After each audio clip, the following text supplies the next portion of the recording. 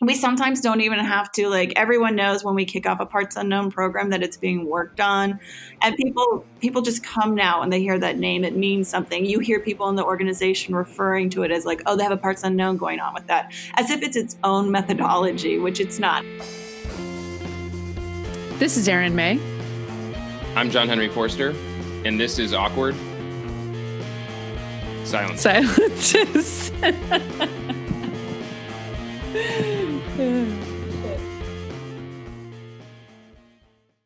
Hello, everyone, and welcome back to Awkward Silences. We are here today with Vicki Talamash. She is the Director of User Experience Research at Grubhub.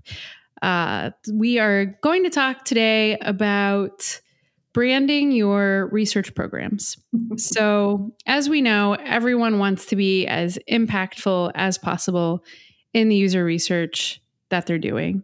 And Vicki has found this kind of really cool way to make that a reality at Grubhub by doing something I'm really into on the marketing side, which is branding things, and just kind of getting the gang involved in the research that they want to do on an ongoing basis. So we're going to talk about what those programs are, how this came to be, and how that's working out for them at Grubhub. So thanks so much for joining us, Vicki.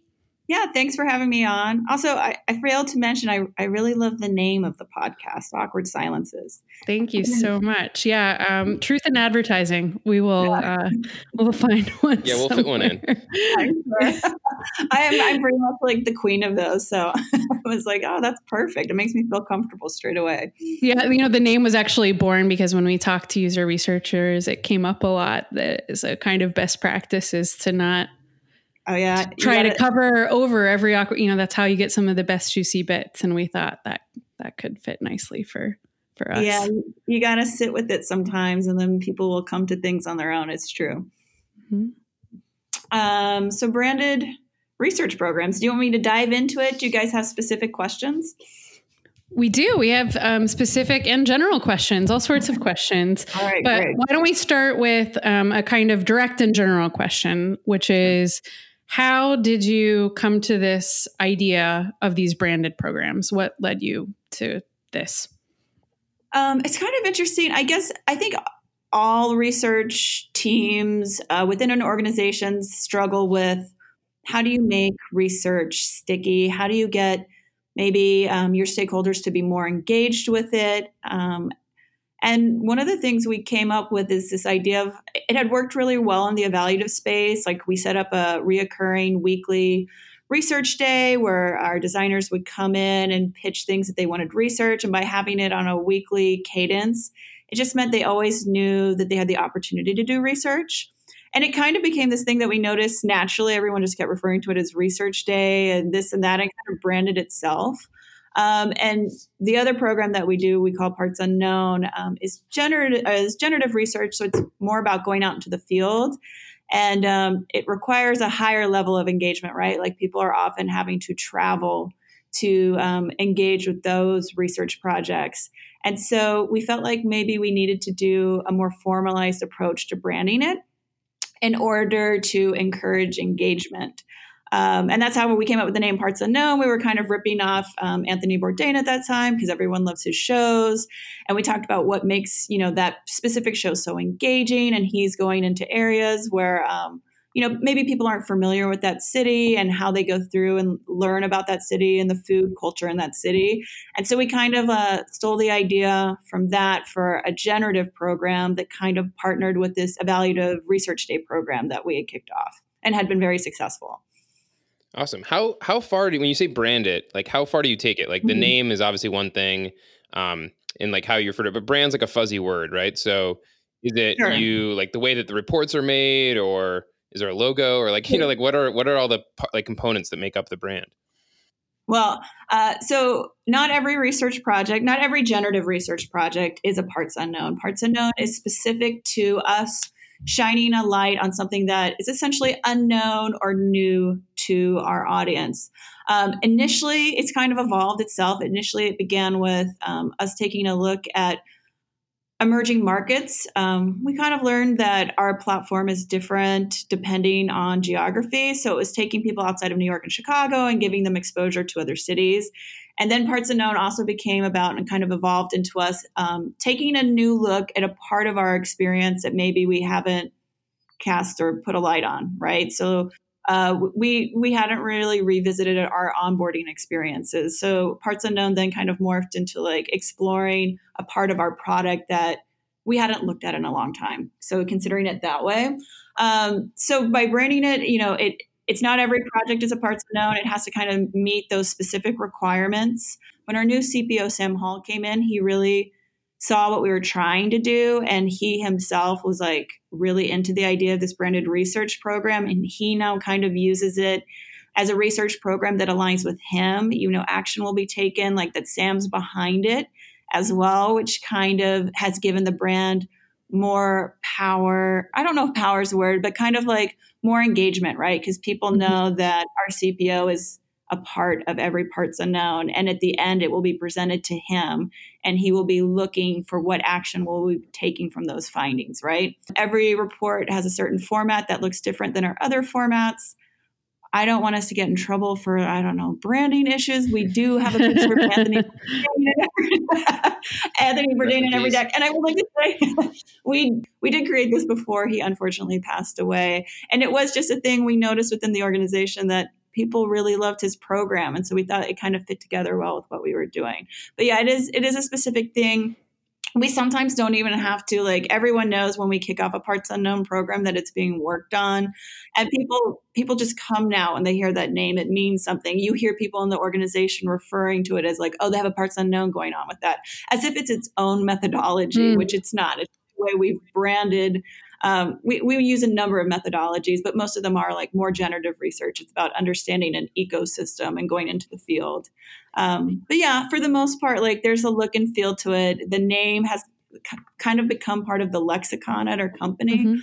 And it has really helped as well that our CPO has obviously backed it and everyone knows that he is a driving force as part of it as well. It's almost like, if you're going to have a potent brand, you need your brand influencers, right? So you've got your internal influencer, this executive sponsor who's kind of attached to it. You need a good name. You've got that. It's a name that is what it sounds like, but also is familiar. Yeah. So you're not starting from zero, and has this other attachment that is totally on brand for you because food. So A+, well done. Did it click internally, like kind of right away? Like you announce it and you start doing this and people are into it and engaged from the start? Or did it take some time and a couple of these like reports to come out for it to kind of snowball and be something that became part of the lexicon? Yeah, it took a little bit of time. When we first started, we had a problem where a lot of our designers and product organization are New Yorkers and have been New Yorkers for life, or our company split between New York and Chicago, or are from Chicago and have been Chicago from life, right? Everyone in our organization orders food from our platform, right? So in some essence, they all consider themselves a diner. But they're diners, and that's what we call our users who are ordering food through us. They're diners in two markets that are the most optimal markets to be diners in, right? They're dense food markets. There are a lot of restaurants on our platform.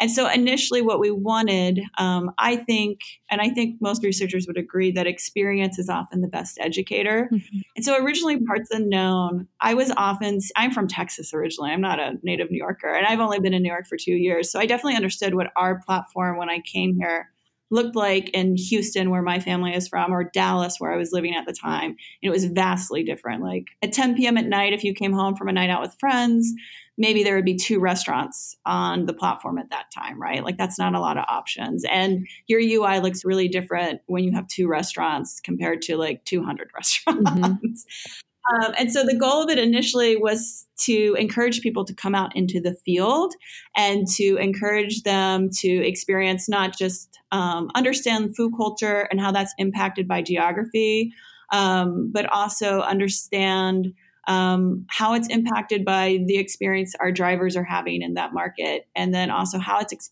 impacted by the way we've partnered with restaurants in that market.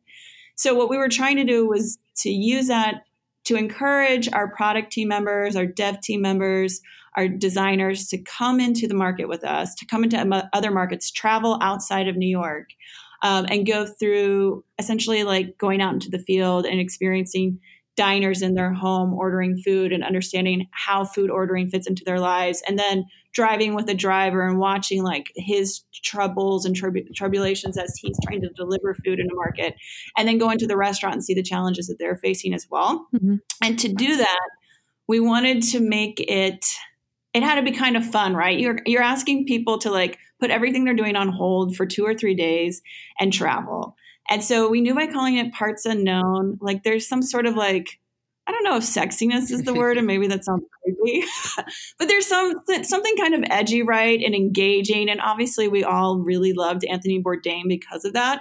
So we felt like by kind of associating it with him, like that added a little cachet to it. Like it made it sound already like it was going to be fun and interesting because his show is fun and interesting and he is engaging personality. And then we also knew that when we initially kicked it off, we couldn't invite people to markets they weren't interested in visiting, right? Like we had a list of markets that we wanted to explore, but we also knew that some of those markets were more appetizing, so to speak, than others. So I think the first one we officially did was New Orleans. It's a big food market. It was considered an emerging market for us. And we knew that it would engage people and that people found New Orleans as a city engaging. So that's kind of how we started it, like to try to get people to engage with us and want to come with us. We tried to select markets that matched our requirements, but we also knew had a level of they were enticing. And that also we knew by branding it with Anthony Bourdain, it made it feel more engaging. We were guaranteeing these people like, we're going to have great food. We're going to try the food in the area, as well as you guys get to come out and experience all these different aspects of our ecosystem in the wild. And that was successful. That initially got people to come out with us. And as we produced research and did big presentations, people also wanted to hear about what their team members did in New Orleans, what their team members did in Charleston, what their team members did in Portland, Maine, as we went through, because they were kind of becoming interested in these trips. And like people were coming back being like, I learned a lot. I ate a lot of great food. I had a lot of fun. It was really worth the 2 to 3 days I invested. Mm-hmm. And we also saw that as a education, the experience part, it was helping. It was changing the way our product team members and our design team members thought when they came back. They kind of were able to see outside of New York and Chicago. So all those things initially engaged people, but it was very grassroots, right?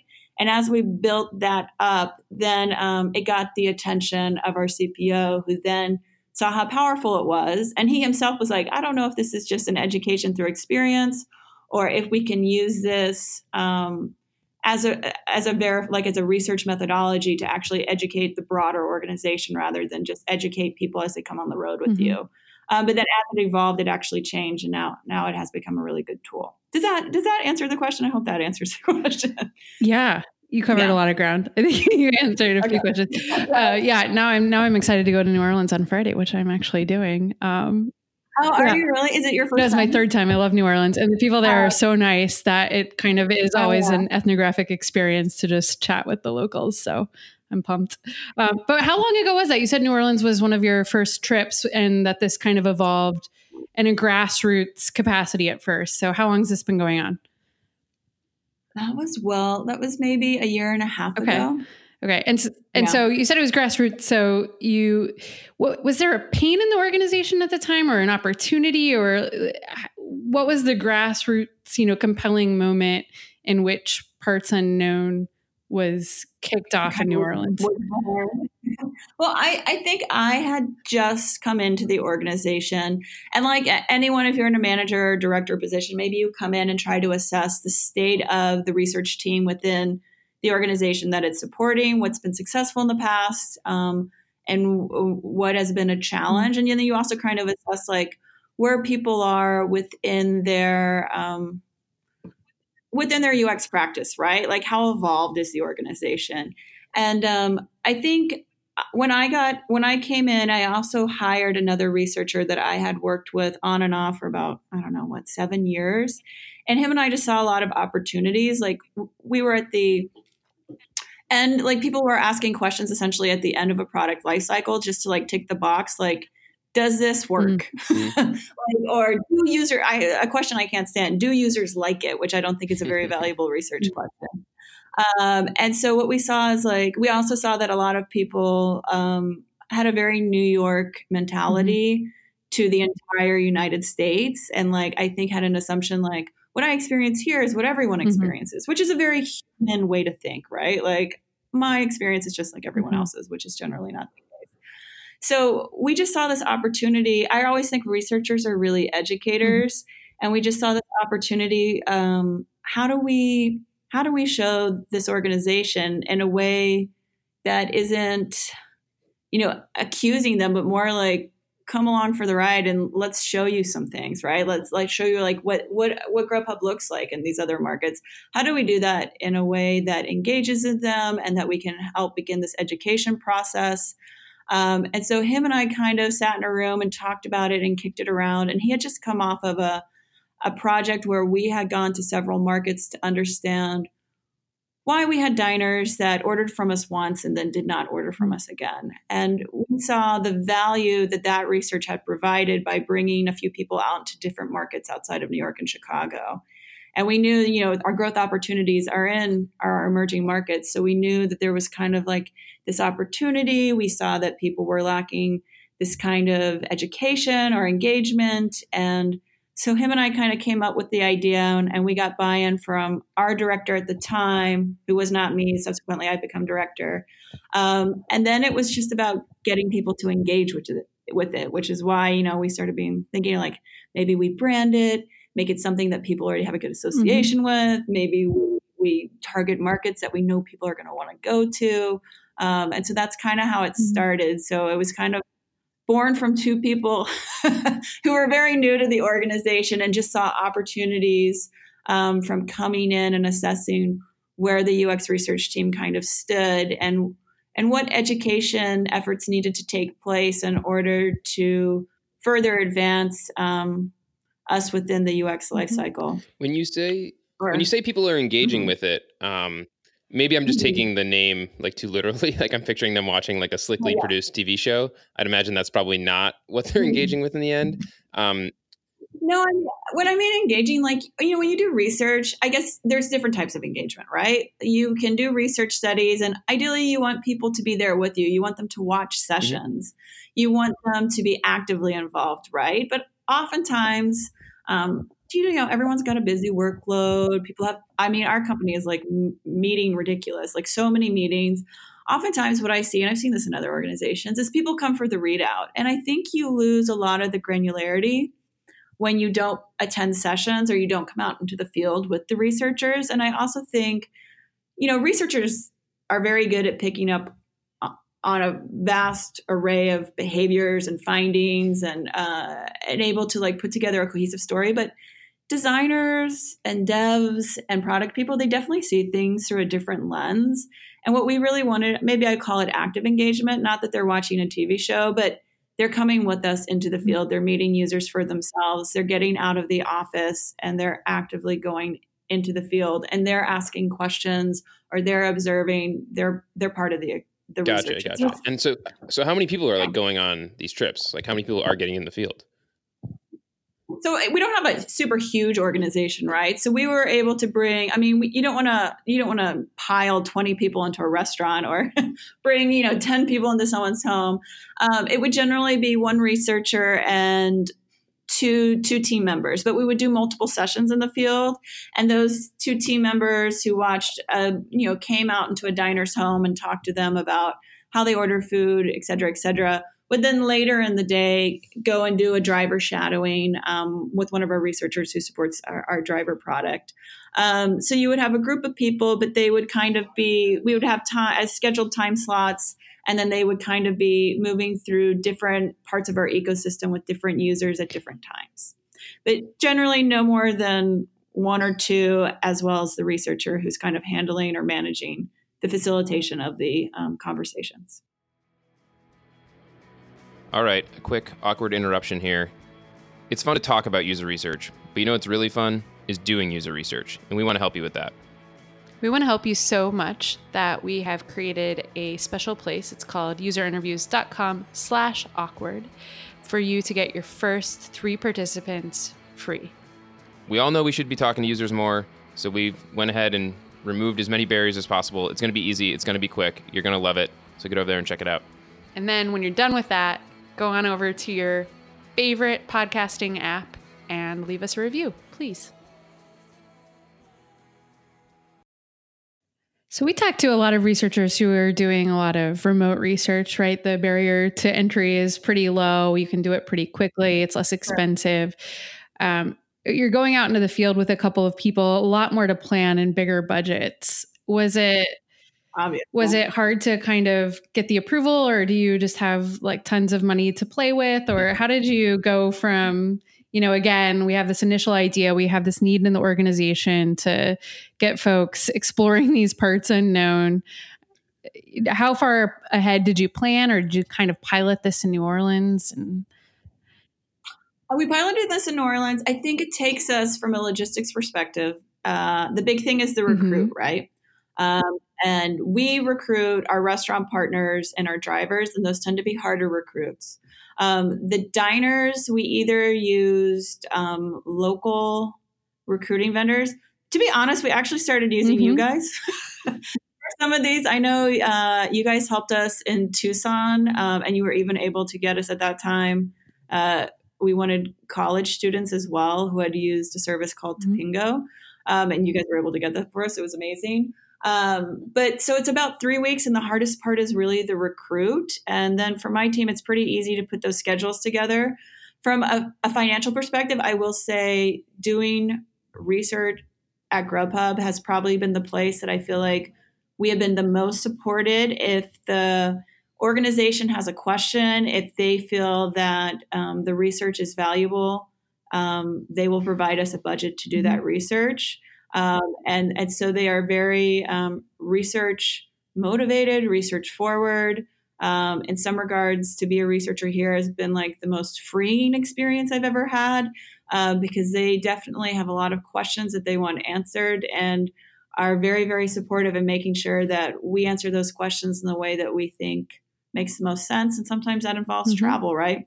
And they definitely, educating your product partners and your design partners and your dev partners and creating empathy so they really understand the real world situation that our users exist in means that they make better decisions and are more informed up front, which I think my organization sees as an investment and as cost savings in the long run, right? So I think that's the way it's done. But yeah, we're traveling, that does cost money. I've worked at other companies where the budgets are incredibly tight, and you don't have that luxury. And you are, you do more remote testing. We do remote testing here as well, but we also on a regular basis go out into the field. And so you're bringing these, I'm picturing you guys are in like a Volkswagen van, going on this like caravan with these 3 people. You've got your field mics. So you're going on this trip, 3 people. I don't know the size of your organization, but there's more than 3 people. Is there pressure or interest in kind of scaling that? You were talking about readouts, right? And how they're great, but can be kind of limiting. Is there now just, this huge backlog of people who want to go on these trips, or how do you kind of disseminate this experience and this information, across the product organization or the larger organization? Sure. And so just keep in mind, there are 3 people per individual session, but we have 3 researchers running sessions. So that means that there are actually 6 people, and maybe even more than that, because sometimes people will like kind of phase in and phase out, and other people will like work remotely while people are attending the session. So we might actually be bringing anywhere from 6 to 8 people into the field with us on top of the 3 researchers that attend. It's a joint effort to kind of inform people not only about what's taking place in that market, but also what's taking place within our ecosystem, which involves, our restaurant partners, because they're our customers, our drivers, our delivery people, and then as well as our diners, and how they kind of sometimes the most interesting part is where those people intersect. So it's more than just 3 people. It can be a fairly large group. But afterwards, yes, we have a thing on Fridays. We came in and there was a thing called Lunch and Learn, but it really seemed like it had just become lunch when I first came years ago. So we hijacked that. I mean, they bring in lunch for everyone to eat. You have a captive audience when people are eating. We hijacked that Lunch and Learn. And what we would try to do as well is we would work with the employee who orders the lunch for both Chicago and New York. And for example, in New Orleans, we learned that there's a heavy influence on Vietnamese, from Vietnamese culture there. And people are a very big fan of Vietnamese food. And there is as well, like kind of like the Southern culture and the Southern eating and the Creole culture. So then we would theme the food on Fridays to match kind of like the city that we had just gone to. And then we would do a very large presentation. And so that kind of engaged people as well. And they were excited to try the food. People, I mean, obviously at Grubhub, you have a lot of food loving people. It's a food culture here. And so that was one of the other ways we tried to like drum up engagement. I mean, generally we eat those toros on Friday. So I think people sometimes would be kind of excited that there would be a change in the food. But yeah, so everyone knew that we would do the readout on Fridays. We had a captive audience because everyone was having lunch already, and we would generally do the presentation. We have large cafeterias in all our offices that are equipped to handle presentations for when we do like all hands or, like a company-wide meetings. And so we would just use those facilities to do that and bring food in, which was very successful. And then also we would do breakout sessions after we presented in regards to how do we solve some of the problems that we found in the field. But also keep in mind too, the program has subsequently changed. Now it's not always about going into emerging markets.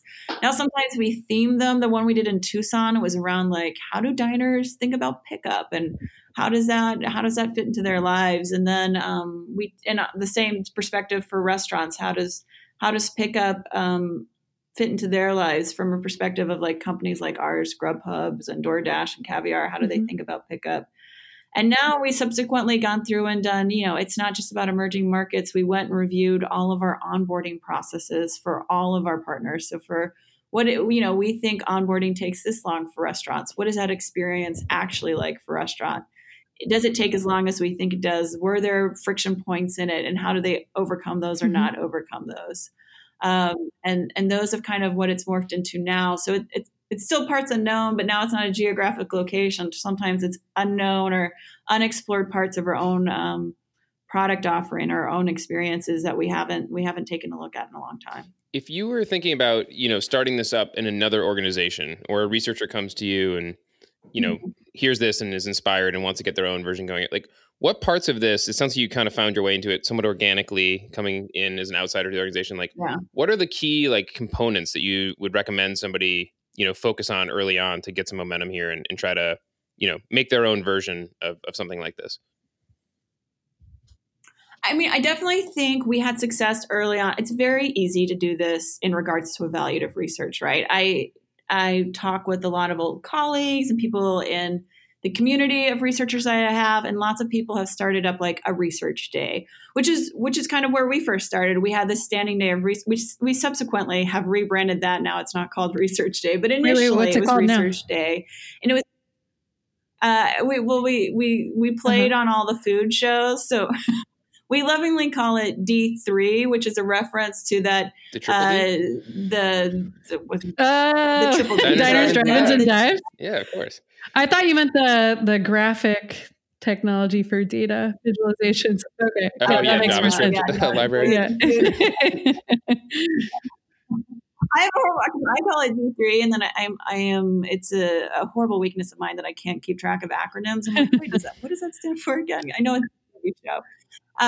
So we kind of rebranded that one as well. But because we started there, and lots of people have like a standing day of research because, like I mentioned earlier, I think before we were recording, people often push back on evaluative research or research in general because they think timelines to get the research done are so long and we won't, we have a release date. We don't have time to do this. So if you have a standing day, it kind of means like you always have the possibility of doing research in a few days, right? And that was so successful. I think anyone can brand a research day, an evaluative research day, and you can do remote research. Maybe it's you using user testing and just like going through and educating your design partners how to do something like that. But you can always start there small with evaluative testing, which is fairly easy and like a much more manageable program. And for us, because we did have that support and that financing to explore problems out in the field, we were able then to scale that to the Parts Unknown program, which in the end became wider known across the organization as well, because once you're out in the field, that has implications not just for our product organization, but oftentimes a lot of it is reflective of how a lot of the problems we find in these research efforts are reflective of how our organization as a whole comes together to work.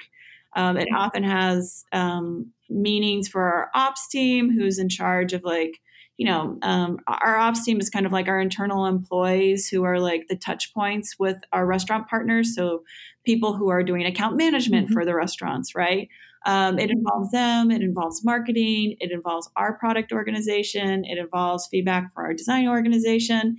And it oftentimes is reflective of how the organization kind of has come together to create solutions for our teams and maybe some of the issues that we find that our users are struggling with are indicative of how our organization works together to solve problems.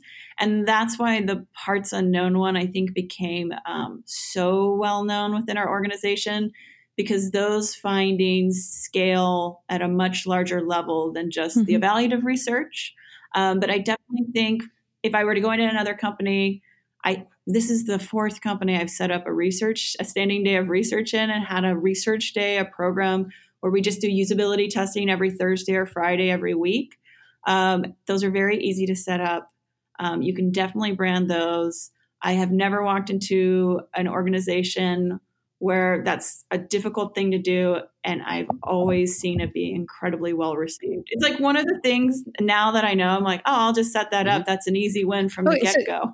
So how do you do it? You've done this a bunch of times, like 60 seconds. Like, how do I do it? What do we need to do? So it's Thursday or Friday, research day. Give it some like choose a day. Standing day. You choose standing day. I prefer Thursdays because I find that users sometimes don't show up on Fridays because we all got things going on Fridays. So I prefer Thursday. Right before holidays, right after holidays. Mondays and Fridays are hard. Tuesdays to Thursdays is the better day. So we do a Thursday. So you pick a day. You communicate that to the organization. Then you pick a day earlier in the week, preferably Monday, for designers to come in and pitch their ideas based off priority, viability, a number of things. You choose the topic for the week. There is a winner. You use a service like userinterviews.com who can turn a recruit around really quickly. Free. First 3 free. User interviews /podcast. Expectations, right? We did a lot of like, there's a thing where you kind of have to sell your program. So it's also, sharing that you're going to set that program up and building excitement about it with stakeholders and meetings and what it's going to provide and offer people and getting the designers engaged and reminding them. At first, you're going to have to do a lot of like, kind of like you're essentially marketing this program. But it very quickly becomes engaged. So it's really just choosing the day that people pitch, the day that the research will be done. We do a 24-hour turnaround. That means they will have results by end of day Friday, bulleted results that we will read out and discuss as a group. And so they can take action immediately, right? And it's just setting up that quick research. You pitch Monday, you test Thursday, you have results spoken to by end of day Friday. And we have a researcher, that's her job. She just runs that every single week, but it also creates a really set, tight schedule for her. And it's a very easy thing to pitch. And I have never seen an organization respond negatively to it. It is always well embraced. Fantastic. Yeah. Can you share, if you have any top of mind, just 1 or 2 designs or, things that have been kind of answered or resolved from these research days? So one of the things that, especially if designers are if we're adding any sort of new aspect to our product, and designers are trying something that hasn't been done before by a designer before them within our organization, it is often like we maybe have done research to understand how users think about something. They have taken that research, created a solution. We are then usability testing it essentially to see, does their translation of those needs into a design match our users' mental mindset, right? So we always do 5 users. I think it's it's our sessions, 5 users. And then we just get their feedback. And we've learned all sorts of, some of the fascinating things. We were talking about onboarding. We had this whole idea of like, do diners want to come in and give you a whole bunch of information about themselves, and then they will see restaurants that might be more meaningful to them because they've let you know that, they don't like spicy food, they're vegetarian, they only want to get food from a certain radius, all these things, right? And we had a lot of assumptions that, yes, people wanted to take that time to give you all this information when they first came to our product. And the truth is they don't. They just want to get food, and maybe they want to do that afterward. Right. Like when we know this from lots of studies, but we know that when users come to us, they're already hungry, and anything that we do to slow them down to getting food to them is not good. Right. So, those are some of the things we've created design that was like, it was a heavy load up front, and users were essentially like, let me get the food first, and then you can ask me all these questions. But there's tons of stuff. I will say some of the smaller stuff, if it's just like small UI changes and users are like, should the button look like this or should the button look like that? Right. Something that small, we're going to take to like usertesting.com because it's just a better way to handle that question. And if we're going to use the resources to bring users in, I think it needs to be bigger questions. So we're generally looking to test maybe a flow, or maybe we're looking to do competitive stuff, or maybe we're considering we're doing a usability study of some of our competitors and how they've handled things, or maybe we're trying to understand how to add complexity to our menus, and we're looking at menus on restaurants or competitors who are already complex, and how do users handle placing those orders? Where do they struggle, and how can we solve that? There's a lot of different ways we use it, but really small stuff isn't the best use for it.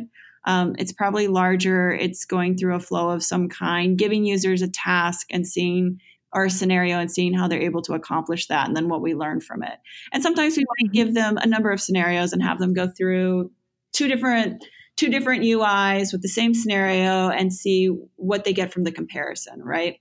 But it's nothing super small. It's usually bigger questions, but then it's also not too big because we only have an hour. Right. They've done a redesign of the app. We're not going to possibly cover all those sessions. Yeah. Right. What happens to the designers whose pitches don't get chosen? They just throw their ideals out in the wild and see what happens? No, we try to give everyone help. A lot of the designers come in and sometimes they pitch too early. They're pitching on a Monday and they have to have a prototype to us or even a paper prototype by Thursday.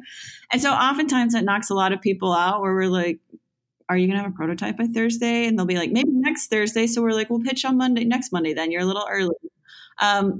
There are times though when we do have a few candidates.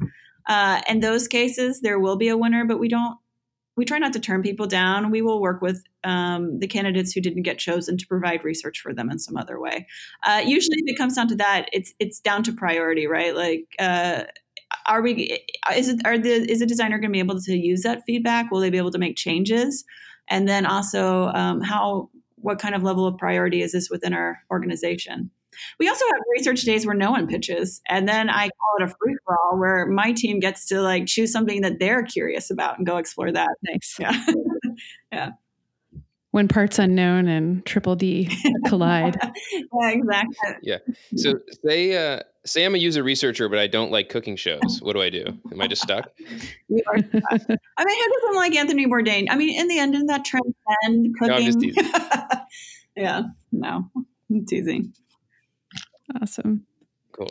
Vicki, you were saying that you are hiring at Grubhub. Oh, yeah. So we are actively looking for a senior researcher in the New York office, and we are adding a quantitative researcher to our team, which is pretty new for us. And they could be based in New York and Chicago, and we're hoping to hire at a senior level as well. I also understand that those people might come from a marketing background or a CX background. That's absolutely fine. But you could come over to product and diversify yourself. Fantastic. What should those people do if they're interested in applying? They could reach out to me, or they could look me up on LinkedIn, and I have a post for both of those positions on my LinkedIn profile. And honestly, reaching out to me is the best way and the fastest way to get through. Thanks for listening to Awkward Silences, brought to you by User Interviews. Theme music by Fragile Gang. Editing and sound production by Carrie Boyd.